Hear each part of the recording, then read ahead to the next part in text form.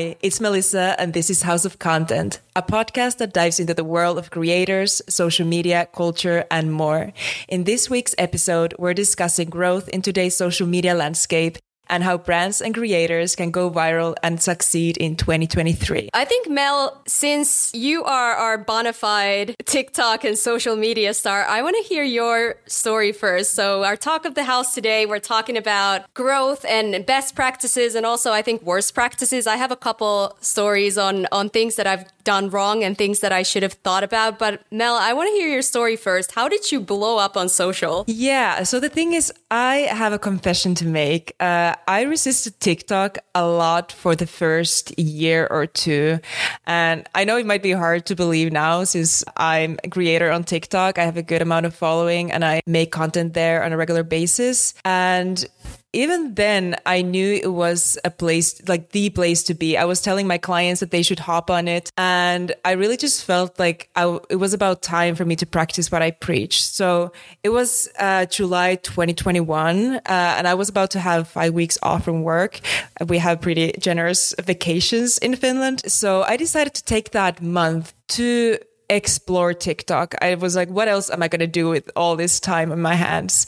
So I wanted to learn the platform inside out. And I decided to start posting 3 times a day. I set myself a goal of 10,000 followers a month. And I was just creating content wherever I was going, like during the summer holiday. And the thing is, like, because I was kind of like forced to make content, I was doing it everywhere. As soon as I would get some creative inspiration, whether I was running or whether I was at a grocery store, I would just film it and post it. And within the first days, I was getting already like tens of thousands of views. And I was gathering all the learnings. And within, I believe it was second or third week, I was already getting hundreds of thousands of views. And the thing is, the learning curve on TikTok is so great because you can really read into the statistics. Like it gives you all the information that you need. You know how engaged your followers are. You know what the audience retention rate is. So it was really easy to actually see what was resonating with the audience and repeat that, or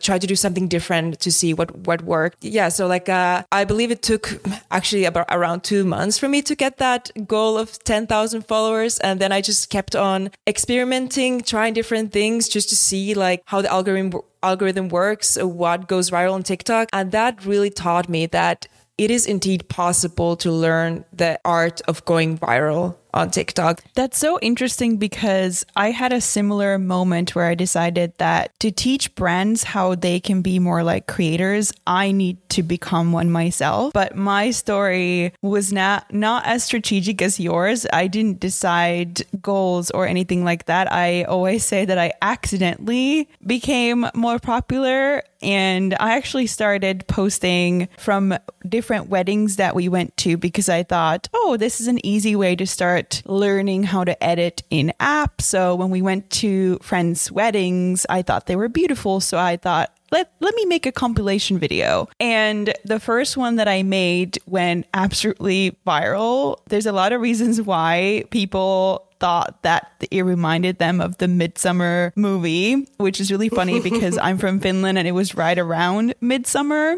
So I followed up with a video of me with a flower crown and people were going crazy. But it was also because there was a big community for weddings and wedding inspiration. And we had a gazillion weddings that followed. So I kept doing it and then very conveniently got engaged and realized that maybe I should keep sharing my own story. And that led to the growth that I had. And I almost just found the niche that I have now. But yeah, a different way of growing. But I agree with a lot of the things that you said, that you have that learning curve and you are encouraged by the engagement that you get and the views that you get. Mm-hmm. And then the more content you make, the less time it takes for you to make that content. Mm-hmm. So it becomes almost like a behavior and part of your day to day. Yeah. And I think it's so interesting that you two have such opposite stories where I know, Mel, your content is very varied and you don't really focus on a single niche, but rather it's almost like this log type storytelling, taking on different challenges or trends. And then Yanni, you very much have this wedding niche. And then for me, I'd like to say I'm probably the latest bloomer on TikTok out of the three. And so I was in that exact same situation where in my previous role, I was overseeing the TikTok strategy for the agency. And I was working with a team of creators and we were setting the strategy. And I was already playing in TikTok and creating all these videos just for our marketing team or just for my friends and just sending them. And then I just bit the bullet and said, I have to go public. I have to start just trying it out. And it's been a lot of experimentation and trying out different trends. But what I find challenging now is, and it's starting to shape up, I do want to pick a niche and go with that niche and see how I can grow there. But I think the algorithm is not as gracious to new creators as it was maybe even a year ago. And I know that I'm hitting the right SEO terms, for example, because when you go in the upper search bar on my videos, most of the time I am able to get the topic that I want. So I know that I'm using the right keywords, but at the same time, the views have been in the gutter lately. I don't know if you two have seen the same thing. I think that is something that a lot of creators are struggling with, and part of that can be tracked back to changes in the algorithm. But I am curious because you mentioned niche versus no niche. I'm curious how both of you feel about this. Do you think that a niche, or do you think that having a niche is the key to success on TikTok or other social media platforms right now? That's a really good question. I think for me, a niche is really key if you want to become an expert around a topic, especially if you're using TikTok, say, professionally, then I think you do have to stay more around that. But then there's the other side of it where these sort of jack of all trades influencers like, I don't know, I want to say Alex Earl, like those types of people, if there is enough interest in their persona, then they have more freedom to play around with showing all these different facets of their life and trying out different things. But I think for me personally, the right way to go is to pick a niche. And I think even for our own podcast, right, our podcast account, our videos and our content needs to stay in the realm of what our show is about, right? The way that I see it is that a niche is very helpful because the value for the fans or the followers is very clear. So when they see a singular video out in the void of content, so probably on their FYP, they may look at your profile and they will instantly see if that's something that they would be interested in long term. Mm-hmm. So that's part of the reason why you start to grow faster, because the value there is clear and they know what to expect from you. That's something that I definitely experienced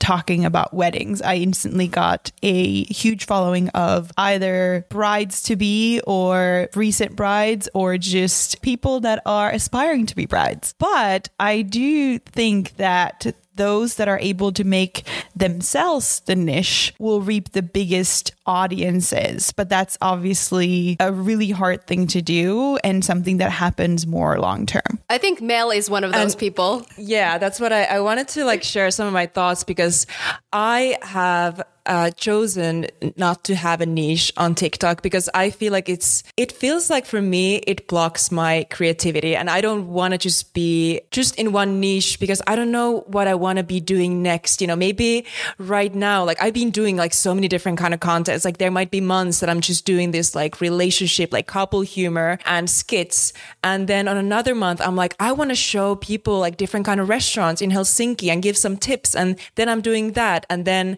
another month, I'm doing a DNA test, and I'm really amazed by my results. 200% finish. Yeah, exactly. And I'm I'm sharing that to the world, and everybody's how is this possible? And then the entire month I make content about DNA results and genetics in Finland and Vikings and all that. So it's I feel it at the same time, it gives me the freedom to do content about whatever, but at the same time, it can be difficult to sometimes be okay, what am I going to be doing content about now? Because I don't have any clear niche, and I've had a clear niche back in the day when I was doing YouTube, a few years ago. ago, I had a really clear niche and it really worked for my benefit. I was making videos for Brazilian audience about cultural differences and about, my experience as a Finnish person in Brazil and how I view or how foreigners view Brazil. So that was a very specific niche and that really allowed me to grow. So I do believe, I would advise all new creators and brands to have a clear niche because it makes it so much more easier for other people to follow. And I only follow people with a strong niche, but I just don't want to have one of my own. So to summarize, would our recommendation be that if you are just starting out and also want to establish yourself, whether you're a brand or a creator, there's a lot of benefits to a niche because it gives you efficiencies in strategy and consistency in creating content and establishing who you are, whether that's about tone of voice or just the persona that you embody. Aside from content strategy and selecting your topics and your niche, what are some of the very practical guidelines that you're giving to your clients right now when it comes to, for example, how many posts you need to be doing a day or a week, or how are you approaching your SEO strategy and trending audio? What are the best practices that you live by right now, both for yourselves and your clients? I always like to say that creators are setting the bar for quantity, and that can be really hard for brands to keep up with. So I think to get to a number for a specific brand, you have to examine how much content are you able to make consistently. I don't think it should be a set number, but you should be able to stick to that number. So that becomes more important than the number itself from my perspective. For sure. And I would definitely say quality over quantity. It doesn't have to be high production or anything, but all your videos should bring some kind of value to the viewer. So it has to have something that is actually interesting. Either it's inspiring or it's entertaining or it's educational. There's some kind of value that the viewer is getting. So I would definitely agree with Janni that it's not so much about the number, but what are you actually able to make with the resources that you have effectively? What I've noticed too is when I post personally, and I think I might have seen this on our podcast account too, is that if I post in the morning or if I post virtually anytime before 6 or 7 p.m., the difference between views is sometimes in the thousands. And so a very similar piece of content might get a couple hundred views for me if I post it in the morning, but if I post in the evening, I can do 2,000, up to 6,000 views. Have you seen that with your videos as well? The thing is, I usually only post in the evenings. I've tested a lot with different times. I've tested posting in the morning, in the afternoon, in the evening of where my target audience is. And I saw that most videos that I would be posting in the evening would be the ones going viral. However, the latest studies claim that it's not about the time, that it doesn't really matter that much, that it's just mostly about the content. And the reason one also state that the sounds and hashtags aren't that important. Everything is about the content and the audience retention. How long is the viewer actually watching the video? And that is much more important. And how much is your audience engaging with the video? How much are they commenting, liking, sharing? So I would say those play a lot bigger role than what time you're posting or what sound you're using on your video. On that note, there are best practices like hashtags or looking at the time, right? We've talked a lot about best practices, but the question that's on my mind is there a secret ingredient to going viral? When I started creating content, I had a niche, but I was still experimenting with different types of ideas. And it wasn't until I found a content series that consistently went viral, pretty much no matter what I did, that I saw the most growth. And I think that posting time may have had, some benefits, but it was more the format of the idea and the series that made people want to not only follow me, but expect the next version or next video in the series to drop. And just to summarize, the idea was this. I was holding my hand in a way where you couldn't see my nails. There was a music that had anticipation, so you had to wait for me to reveal the nails. And I had said that I would be testing different wedding nails all the way up until my wedding, which was a full 8 months away. And some people found that crazy, but I'm a little bit salty about the fact that people didn't realize that I wasn't necessarily so vain that I would do it only because of that. I was already doing my nails every month, but I just decided to start testing wedding nail designs instead of just going wild with the designs or just choose something completely different. So that's a disclaimer, and I wanted to clear that up. This is more about how the series was something that really blew up. And when we launched our podcast, Christine, you told me that someone that you know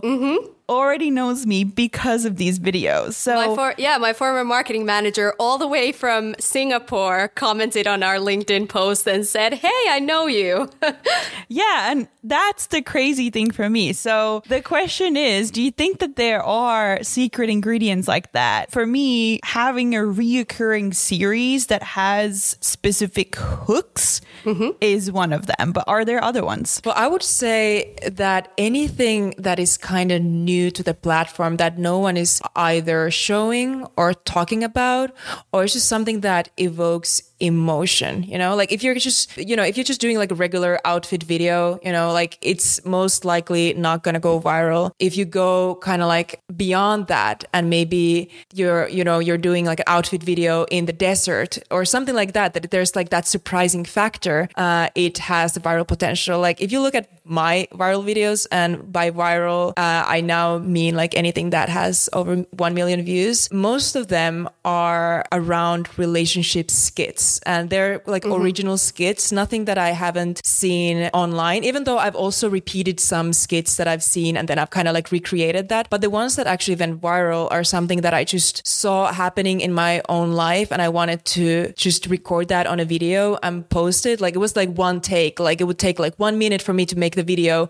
and I would post it. So it was like very raw, and like the acting was not necessarily the Oscar worthy, but like people really loved that because it was something they hadn't seen before, but they really resonated with. And then I've gone viral posting a picture of an old man walking a cat in a snowy Helsinki, or like, the DNA video. So it's like all those videos had something new that people hadn't really seen yet. So I feel like that's definitely one of the main ingredients, at least. I love that because I always say that the WTF image is also what works when we're thinking about earned media-driven ideas at work. So it's almost the same thing for content, that you want to do something that feels unexpected but could be repeatable for others, because that's where parts of the virality come from, that they find your content original and unexpected and maybe funny, but people join in on it in some way. On that note, I think it's so nice to see whenever creators are finding success and going viral with original content. Like there's this guy called Octopus Lover, I believe. And he does these really insane videos where he does reactions, like, for example, a color's reaction to not being chosen to be part of the rainbow officially. Like, they're really, really out there. And then on the flip side of that, I have a bone to pick with TikTok with CapCut templates, because...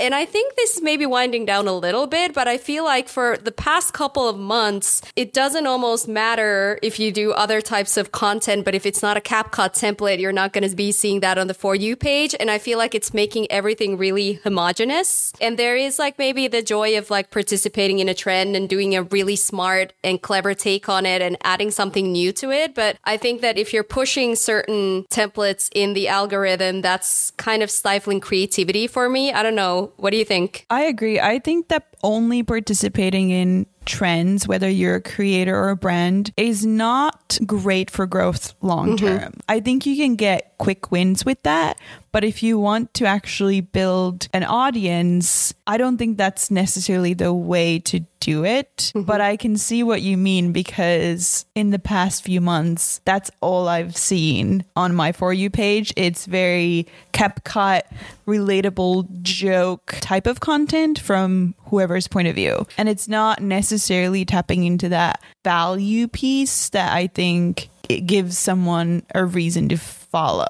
I also have a theory why TikTok has been doing it, right? Because their user growth has kind of leveled out. It's not as explosive anymore. And what they need is a highly engaged, active user base to start monetizing against. And it's the same playbook that Facebook did, Instagram did in the beginning with ads, is that you need to have an audience that's there, that's active, that's posting, and then you can monetize with ads and brands against that. And so with CapCut templates, they're removing that obstacle of, okay, what am I going to post? I don't have any ideas. I'm not creative or I don't know how to get started. And it's really like making it for the average Joe really easy to post content and get that instant gratification of like, wow, it got likes, it got views. But on the flip side of that, it's not really doing any good to the creator community and to the people who want to be putting that time in creating original content. So that's my hot take. And it's not really that easy to go viral using those templates. Sure, it's easy to create content using the templates, but then again, there's so many people participating in those because it's just so easy. So that's why like it can seem like the easy way to go about it. But like Janni said, like that's not really guaranteed to bring you any growth. I would say what guarantees you the most growth on TikTok or any social platform whatsoever is providing your audience with original content. And even TikTok is now pushing like longer video formats. They actually deleted the option to post 10-minute videos. I don't know if you saw that, but it was there for like a month and now it's removed again. So it seems like they don't want to go that long format video, but they're still pushing like most of the video content I get is actually maybe around 30 seconds to a minute, and that's like longer videos are now getting more views and engagement as well. Like TikTok is pushing that because they want people to stay on the platform, which is not necessarily guaranteed if the videos are only like 5 second, 10-second long. So I would definitely recommend anyone like starting to create content, whether it's brand or a creator, to make longer, like experiment with different kind of format. You can try these different trends and then you can do longer videos up to a minute or even 3 minutes where you're kind of like giving more context to, you know, whatever your niche is about. Moving beyond TikTok, are you on Lemonade? Yes. I'm just there following Janni. I've decided that for my work at an agency, as well as a creator, it's important to start testing whatever the new app is that comes out. So I joined Lemon8 as soon as I saw that on TikTok, and it is an app owned by ByteDance that owns TikTok as well. So it's really interesting to see how they are expanding to other apps that directly support TikTok, like you said about CapCut, or to other apps. Lemon8 is a direct cousin of another app from China, and I find it very enjoyable to use. It's almost a blend of Pinterest and some of TikTok's newer formats that lean heavier on images and carousels. And it is very specific in the ways that you are encouraged to provide value and tips and things like that. So I've jumped on it. I haven't seen a lot of growth just yet because I haven't had a lot of time to dedicate to creating content, but I really enjoy it. It's beautiful. And I think what's different from TikTok too, that it has very specific categories that you need to fall under, and it's very Pinteresty, very lifestyle topics. You'll have, I think it's like fashion and food and travel, and it's very much that aesthetic visual inspiration, whereas I would say TikTok is a lot more chaotic in its nature and unpredictable and funny and raw. So I think those are the two main differences, but this is definitely the time to get on board and start scaling your content efforts there, just because it is bubbling under still, at least from what we know. There's a lot of questions around,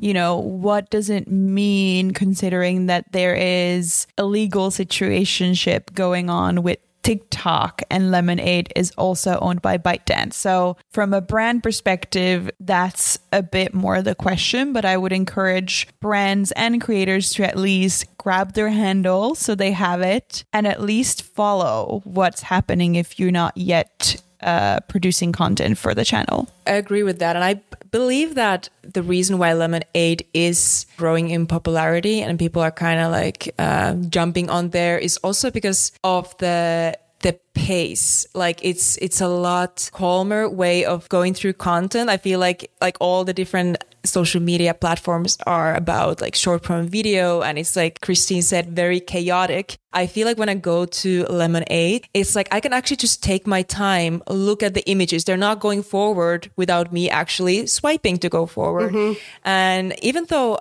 I guess you can also post videos there, I haven't seen that many videos on my feed. So it's just basically still images and I can just relax there. So I find scrolling through Lemonade a lot more relaxing than TikTok, which I really like. And I feel like a lot of people might be feeling the same. I think for a brand, if you haven't mastered your TikTok strategy yet, and I think just coming from that experience of at Paradigital, my previous agency, where we actually saw that most of the incremental revenue, incremental sales, so meaning shoppers or consumers that you would not have converted otherwise would actually come from TikTok, meaning it was an opportunity channel for a lot of e-com driven brands and creating new revenue streams for them. So if you're a brand that's relying on growth from digital, I think I would definitely master both organic TikTok and then your paid TikTok strategy too for customer acquisition before, if you don't have the resources, to then also add in Lemonade. But having said that, if you do have the resources, and especially if you're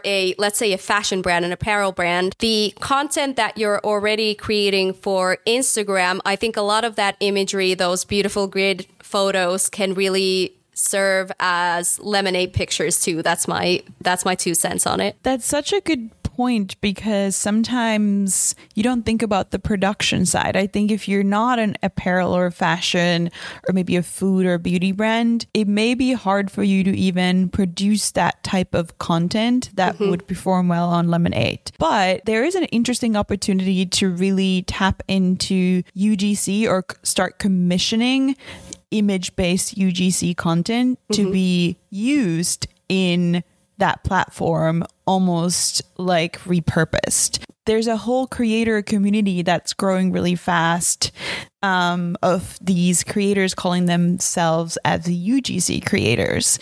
And I think that if we see Lemonade really growing, that community of UGC creators will see a lot of growth. And I think there are brands that haven't yet mastered Pinterest.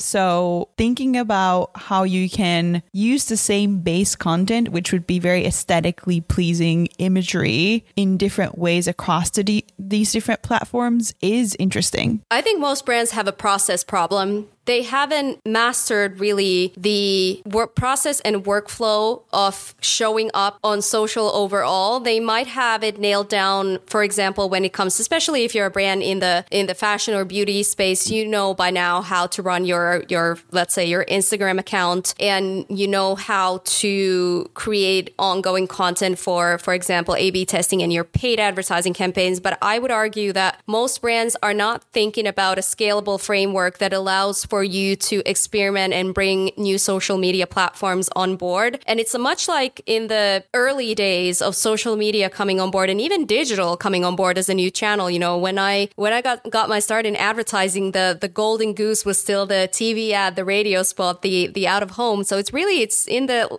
big picture, these things are still very new. And I think brands should be looking at change management on how they're rethinking their processes and also rethinking the roles that they have in their marketing organization if they want to be successful. That's a very hot take that I immediately will get behind, because if you look at how creators are running their content and how brands are running their content, it's night and day, because creators are the creators and the project managers and the community managers all in one. Obviously, once they grow, they might need help with that. But then on the brand side, every piece of it is siloed and you have different people responsible for different pieces of the puzzle. And to your point, process and setting up the right machine is extremely important. And working at an agency, I also talk a lot about how your influencer strategy might be very removed from your content strategy because you might have different agencies handling influencers and another agency handling brand and a third agency handling your social work. But that is very inefficient and will not set you up for success when you're needing to scale or increase your content quantity or, to your point, jump into new platforms. And I would argue that 95% of brands still undermine social media and aren't investing enough on social media, relying more on the traditional media. So that's also another thing. I feel like many brand executives still don't see the value of social media, and that's why they're kind of like lagging behind of it. And that's why creators are taking the space. That's why small businesses are taking that space, because they're a lot more agile. Like if we could just acknowledge the success that small businesses have been taking on TikTok, for instance, it's crazy. Like that's how, like, there are so many businesses that have solely built their entire consumer bases using social media without any traditional advertising at all. Do you think that part of their fast growth and them being able to do it is that the founders and the people really working on the business are the ones that are creating the content, so people are much closer to these very authentic stories, whereas the bigger the company, the less the odds that you would even have the founder on your TikTok explaining the products or the stories or the journeys that the company has taken. I think it's because small companies don't have legal departments to go through. That's the secret to success.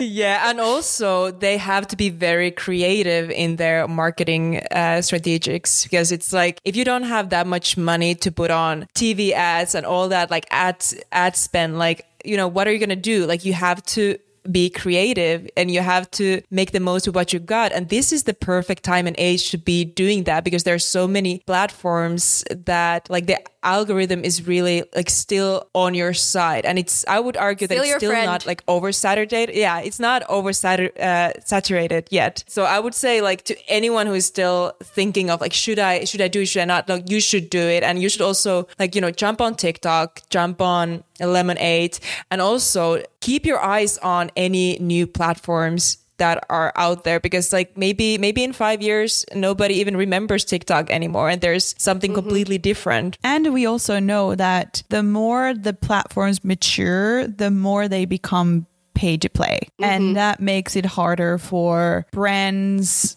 small businesses especially, to get those quick wins when the platform starts to favor paid over organic. To sum it all up, the biggest mistake you can do on social media is not getting on it and not trialing it. Personally, for me, one of the things, if I look back at Brandside, the previous podcast that I used to host, I was relying really heavily and maybe getting a little bit lazy with the fact that the company that I was creating that for had a really wide follower base already and also had a large CRM. So I could rely a lot on our own website and on email marketing to reach people and to get listeners. And it works super well. But if I would get a redo, I would definitely go back and add in short form video and really scale the content side of promoting that podcast. It probably could have even reached higher. But closing out, and changing topics a little bit, we do have a click-through rage topic of the week, and this is something that I got really, really annoyed about when I saw. So I or heard. So I was listening to the Morning Toast, and they had Paige DeSorbo on. She's a creator, but she's also one of the stars of Bravo's Summer House, and she was talking with the host how she, and actually both the hosts, Claudia and her, had gotten sued separately by these lawyer firms that go through Instagram to find celebs celebs and creators with large followings who, let's say they've posted a celebrity image, and I think in this case it was Sophie Turner who was pregnant, and they were discussing the pregnancy and that story in the news, and it was owned by a paparazzi that then becomes the client of this lawyer firm, and they're suing these people to get money out of them. And I don't know, it's just like, it really irks me. It really rubs me the wrong way. Yeah, I mean, we talked about lawyers briefly, but this is a huge gray area in general in social. What is allowed and what is not? So part of growth, because that is the topic that we have today, I think this connects to it, because the brands that have been able to grow are taking more risks like this, but we are seeing more people looking at opportunities to take legal action. And I think you're right that the rage comes from people just being more money hungry than maybe seeing something extremely bad. Don't get me wrong, there definitely needs to be limits to copyright, and the people that own rights need to get compensated. But it is a really big gray area because a lot of people also benefit from content that gets used more broadly. And so where that gets dicey is you want it in some cases, but not others. And that creates the challenge of how do you look at it from a legal perspective. But yeah, this gives me gray hair every day. Yeah, and I'm pretty sure that this is going to be the year there's going to be even more like laws and like rules and regulations applied for these like copyrights of different content, because it is really gray area even on TikTok, like how people use different sounds and how brands are using sounds that are, for example, made by a creator, and then they use that on their ads and without paying anything to the creator. I feel like that is something that you see happen every day, and I'm pretty sure that there's going to be like major changes in that in this year. I just don't want Pedro Pascal to go away. I know, right? And I was going to say that, then on the other hand, you see artists like Snoop Dogg release their full album for people to use. So there is a positive side in people giving music new life. So it's interesting to see which sides artists, creatives, creators, brands take on this. But to Mel's point, I think legal is going to start setting stricter and more clear rules around this. And why those don't exist yet is because these platforms are developing so fast that I think legal cannot fully keep up. So whenever there's a larger case that gets solved one way or the other, that sort of sets the limit for others. And that's how it keeps building up. I think copyrights the laws need to evolve, because art and pop culture is derivative, and it's always been. It's not just in the internet era. I'm thinking like the time of the Impressionists. There was a first artist or painter that started that style, and everybody else copied that, and they didn't have to pay royalties to the original creator, right? And so I think there's something to be said in,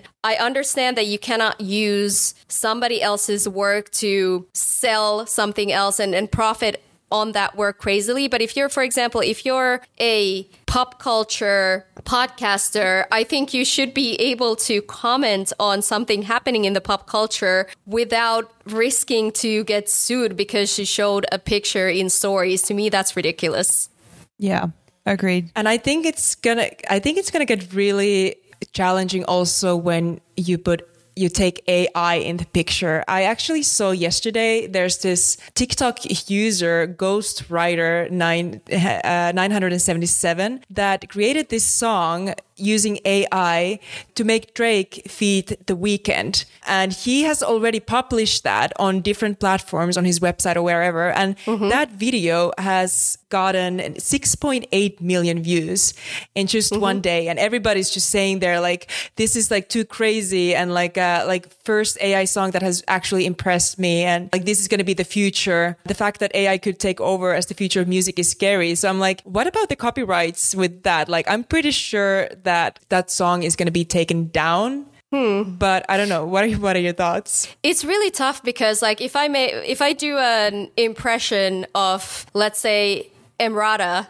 and I post it online, does she have the rights to my impression? Because AI in like many ways, it's an impression of a Drake, a Weeknd song mashed together. But it can be like a really like authentic impression. So it actually like the song actually sounded like there was Drake and Weeknd singing. And there are actually, like I saw on TikTok yesterday as well, this mother was sharing a story about how somebody had called her saying that he had kidnapped her daughter, and like she could hear the daughter on the background yelling and like asking for help. And it was a deep fake. And it was a deep fake. Yeah. Like turned out the daughter was just in the bedroom. She was like, hey, like what's up, mom? Like what are you doing? And she said it was exactly the same as her daughter's voice. So there are definitely going to be like similar cases popping up now that the use of AI is expanding, and we're going to be seeing that in the next few months for sure. Like people are going to be using them to, many different situations. And yet we still don't have AI where I can just push a button and our podcast gets edited. It's still very much a manual process, but I digress. And the videos. We're very advanced and we're falling behind where we actually need AI. In any case, this concludes our conversation around growth and going viral in 2023. And as usual, if you like this episode, what really helps is send this to your coworker, send this to a friend who works in social media, maybe share on your socials if you're really a fan of the podcast. And remember to follow us wherever you get your podcasts, on Spotify, on Apple, and give us a little 5 stars, maybe even write a little review. And until next time, this is House of Content.